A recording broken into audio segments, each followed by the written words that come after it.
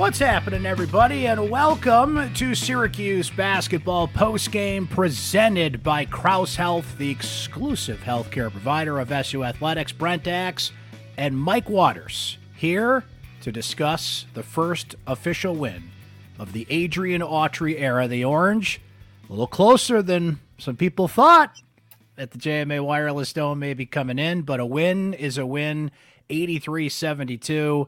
And Mike, the Orange celebrated this one. No rest for the weary. They got a game Wednesday, so no big celebrations planned. Coach Autry said, I'm just going to go home, spend some time with some family, and then get back at it and get ready for Canisius on Wednesday. But the Orange did celebrate, and there's a video of this out there that you can check out by giving Coach Autry the water celebration in the locker room after the game. So we've talked so much about it, Mike, and I think because we've written about it and talked about it so much and we've anticipated this moment so much, had a couple exhibition games, like, I don't know. I never looked over there once and said, where's Jim Boeheim? Like, I'm just so used to the Autry thing at this point. Like, I don't know. It just never really occurred to me like, oh, it's weird not seeing the Hall of Famer out there. What felt different to you, if anything, tonight? You know, kind of like you said, I think we got some of that, the odd feeling out in the exhibitions and Orange Madness. It still hit a little different to see Adrian Autry be the one to come out of the tunnel last, with about 2 minutes before opening tip. That was always Boeheim time. It still is a little bit weird for me in the post-game press conferences, addressing Adrian and instead of Jim. That's going to take some time, but fans aren't really part of that. That's a press conference deal. But the one time I remember thinking like, oh wow, Adrian Autry's coaching, is when New Hampshire cut it. I think, they started trimming that lead down early in the second half, and we had gone under the 16-minute mark. There should be a media timeout soon, but New Hampshire had scored a few points. They got it down to 6. Yeah. And Adrian called his first timeout ever as a head coach. He called a timeout, and that's when you've moved from that assistant chair 12 inches over to the head coach's chair. And now, your thoughts and ideas are suggestions as an assistant, but as the head coach, it's a choice. You make those decisions. So he called a timeout. I actually wrote that in the little notes that I was taking, that, Autry just called his first ever timeout. So I don't know. Not that that was a good moment. Usual, yeah. But, we're going to mark some of those things as the season goes along. Oh, for sure. And that did feel like that first real coaching moment, because you don't really get that in exhibition play. You're messing around with lineups, and seeing them over there, getting used to that was one thing. But especially, Mike, in a moment in a game where it's like, okay, New Hampshire is getting back in this thing, and what do you do about it? And Autry even came into the post-game press conference and at one point said, thank goodness for the 2-3 zone. And we saw that tonight, Mike. This team went back and forth between man-to-man, zone. They played a little press when needed, right? Judah Mintz did lead the way for Syracuse with 20 points. We'll talk about him. Justin Taylor had a terrific game for Syracuse, and he addresses a real need for this team at this point. But I think the defense did kind of take the lead in terms of what we were watching when they went man, when they went zone. I was talking to Quadir Copen in the locker room afterwards, Mike, and he referenced, one time where they were in man and New Hampshire had to adjust to that. They go into a timeout, they come out, they're in zone, and then like 2 possessions later, they're back in the man, flipping it all over the place. Naheem McLeod in for certain parts of the defense, Malik Brown in for others. Autry played 9 guys tonight. It probably would have been 10 had Benny Williams been available, which he was not again. And we'll give a short update on that a little bit later on here, because Adrian Autry had a one-word answer when it came to the status of Benny Williams at this point. But there it was in game 1, Mike, not only seeing the different defenses used, but Autry had to make that adjustment based on how good New Hampshire was playing and how they closed in on this thing. Syracuse was up at one point 32-9. They go into halftime up 44-32. And New Hampshire won the second half. They kept it close in the second half. They kind of settled down for a while there. What did New Hampshire do to stay in this game? How were they able to make everybody nervous on Autry's opening night? I thought New Hampshire started the game a little nervous themselves. They missed their first 9 3-pointers.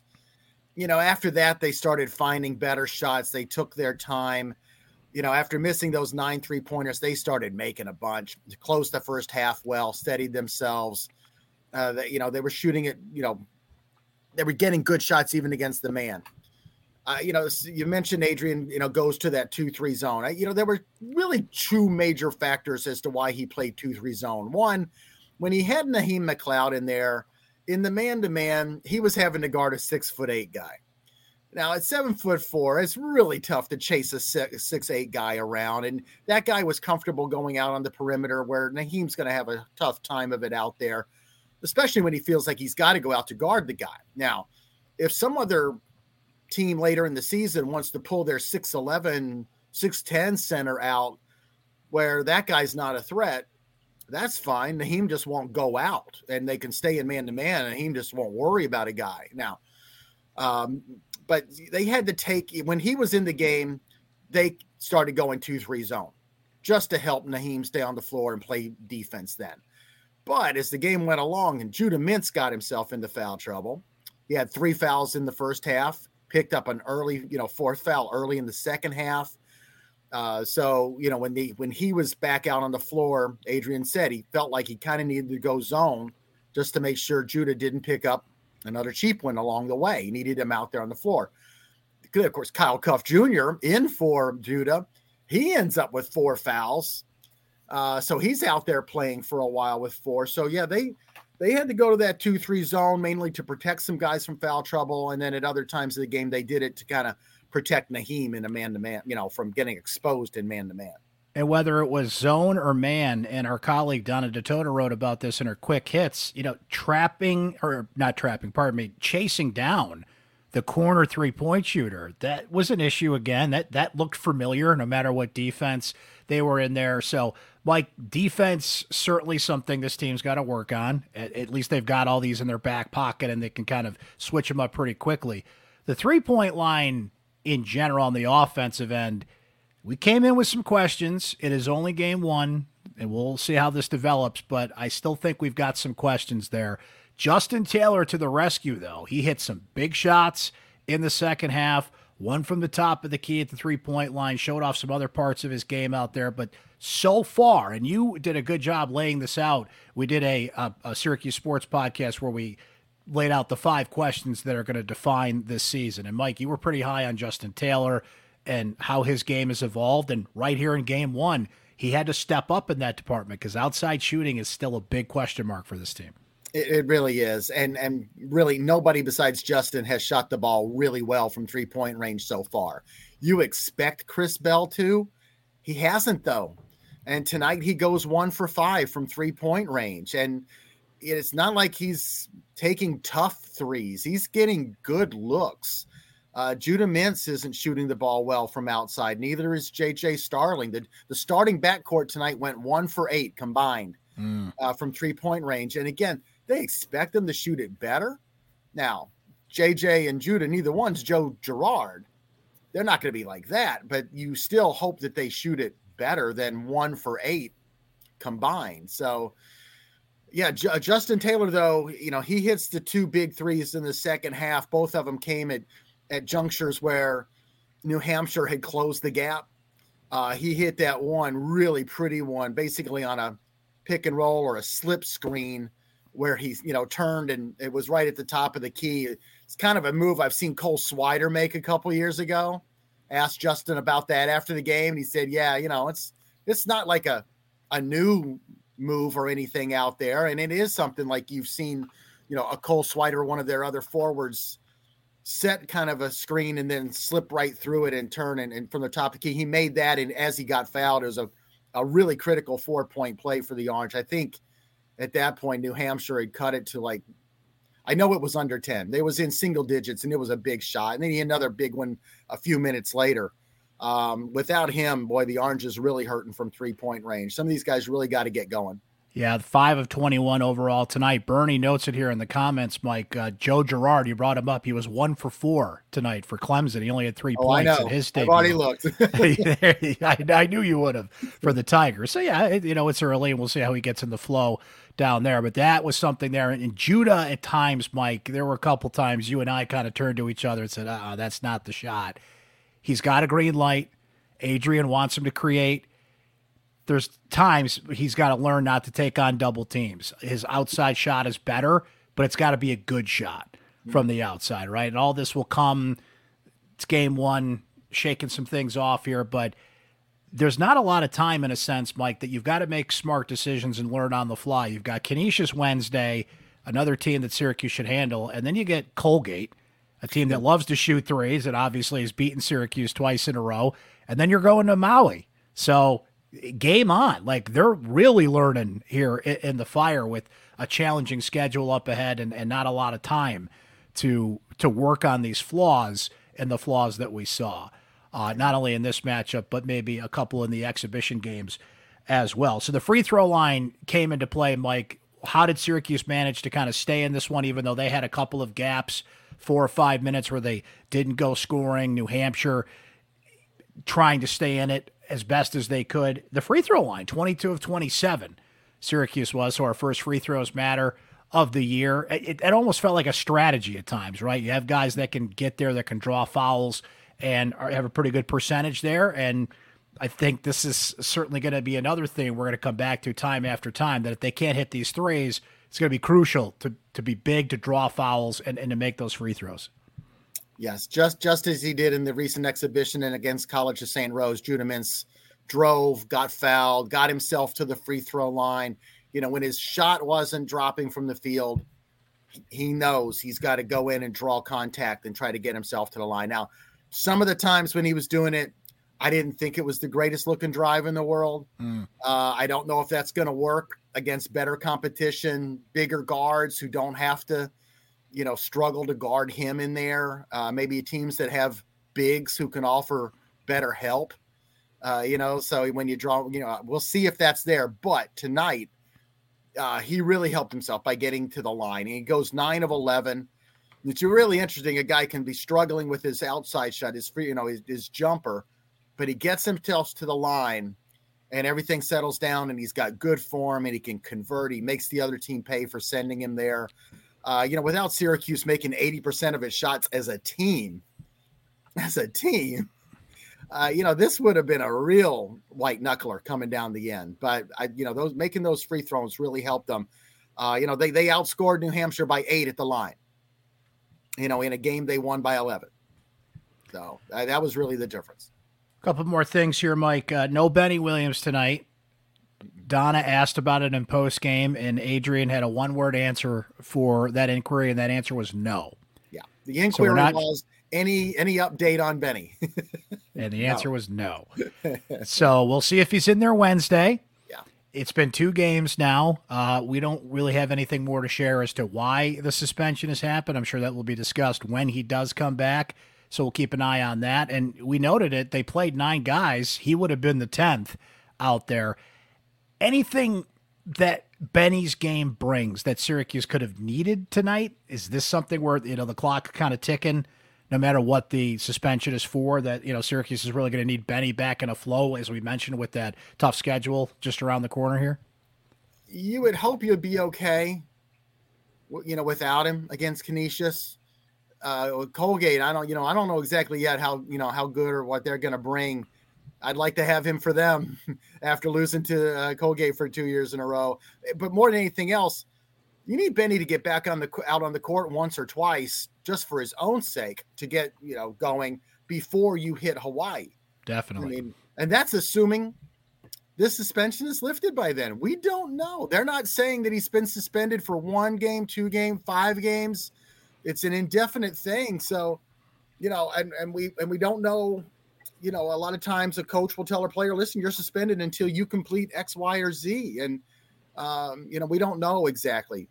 So, but, hoping that he's back by the trip to Hawaii, I think it would be really beneficial to Benny to be on the floor a few times here against Canisius and Colgate before having to go out and jump ball against Tennessee, which, by the way, looks really good. Yeah. Yes, they do. Yes, they do. So, Mike, any other opening night observations, things that you noticed that we haven't discussed yet? I saw John Wallace and Lawrence Moten were there, and they posed courtside with a nice photo with Eric Devendorf, who was on the TV call tonight. You took a nice photo there. You've got something coming here. I don't know if we want to spoil it here on the podcast. Maybe a little tease for people that want to check this out. Mike had a fun angle in exploring something that Adrian Autry's family was a part of this one. And Adrian mentioned in the postgame that his dad was there, and that's something that I know that you kind of focused on. So we're looking forward to reading about that. Yep. Adrian's father was at the game. So we're going to examine, the whole dynamic between father and son. And I've talked with Adrian and his dad leading up to Monday night's game, knowing that he was going to be there. And, it's a real interesting relationship. I really appreciate the both of them, opening up, talking a little bit about it. And the fact that, Adrian's dad was there, I think had to be really special. It was special because Adrian mentioned it briefly in the post-game comments. But, and the other thing too is interesting about Adrian tonight is there was another Autry making a college debut. It was tough for the Autry family tonight. Adrian's son, Trey, freshman at George Washington University, played in his first college game tonight. George Washington won. They handled Stonehill down in the nation's capital. Trey Autry got a starting assignment for George Washington. All right. He was in the starting lineup, but it was tough. I talked with Adrian's wife, Andrea, after the game, and she said it was a really difficult night for her because she was watching the Syracuse game, but on her phone, she was trying to watch Trey, the game down there. But Trey's older brother, Adrian Jr., Syracuse fans will remember Adrian Jr. was a walk-on at Syracuse a few years back. He went down. He was watching his younger brother. So good. Younger brother had family in attendance. Yeah, he had grandparents on Andrea's side of the family there. So it was a heck of a night for the Autrys. It sure was. Celebrations all around, but as Adrian noted in the post-game press conference, they're back at it Wednesday. That's when we'll be back at it here. And just so you guys know, watching, myself, Mike Waters, Donna DeToda, maybe we'll let Chris Carlson in once in a while. We are going to be doing this after every game. If you've been following along for football, Emily Leiker and I have been doing live post games here. So the thing you want to look for is here, if you're watching on Facebook, Syracuse Orange Basketball at Syracuse.com on Facebook, our Syracuse Orange Sports YouTube page, my Twitter page at BrentAxe Media. If you do miss it live, though, no worries, kids. We've got you on YouTube. We've got you on Spotify. We've got you on Apple, Amazon, wherever you get your podcast. Subscribe to the Syracuse Sports Feed. Yeah, that's a lot there, Mike. Just do one. That's all you can handle. It's just one. Just pick one and stick with it, and pick your favorite. And we got you covered for the podcast, right? So if you can't catch us live, catch us there. And I want to tell our friends that are watching here about our voicemail line. So put this in your phone, and if you want to ask us a question on post-game, something that you're just burning a hole in your pocket, you're watching the game, you want to tell us about it, our voicemail line's always open for you, 315-552-1964. We've been having a lot of fun with that on the football post games. People have been venting a little about football, Mike, as of late. I don't know if you've noticed that. Really? People a little fired up about what's going on. Wow. With a team on a 5-game losing streak and a coach on the hot seat. So we're here for you. We're here for you. Call the voicemail, 315-552-1964. Michael, thank you. Looking forward to doing this throughout the year. Looking forward to reading all your coverage, of course, from this one and the story about Adrian and his dad and just everything to come here. One down and many to go, but tonight a special night, the first win in the Adrian Autry era. And this has been Syracuse Basketball Postgame. Thank you, Mike. Thanks to everybody that watched and listened tonight out there. It's been presented by Krause Health, the exclusive healthcare provider of SU Athletics. We'll catch you next time, guys.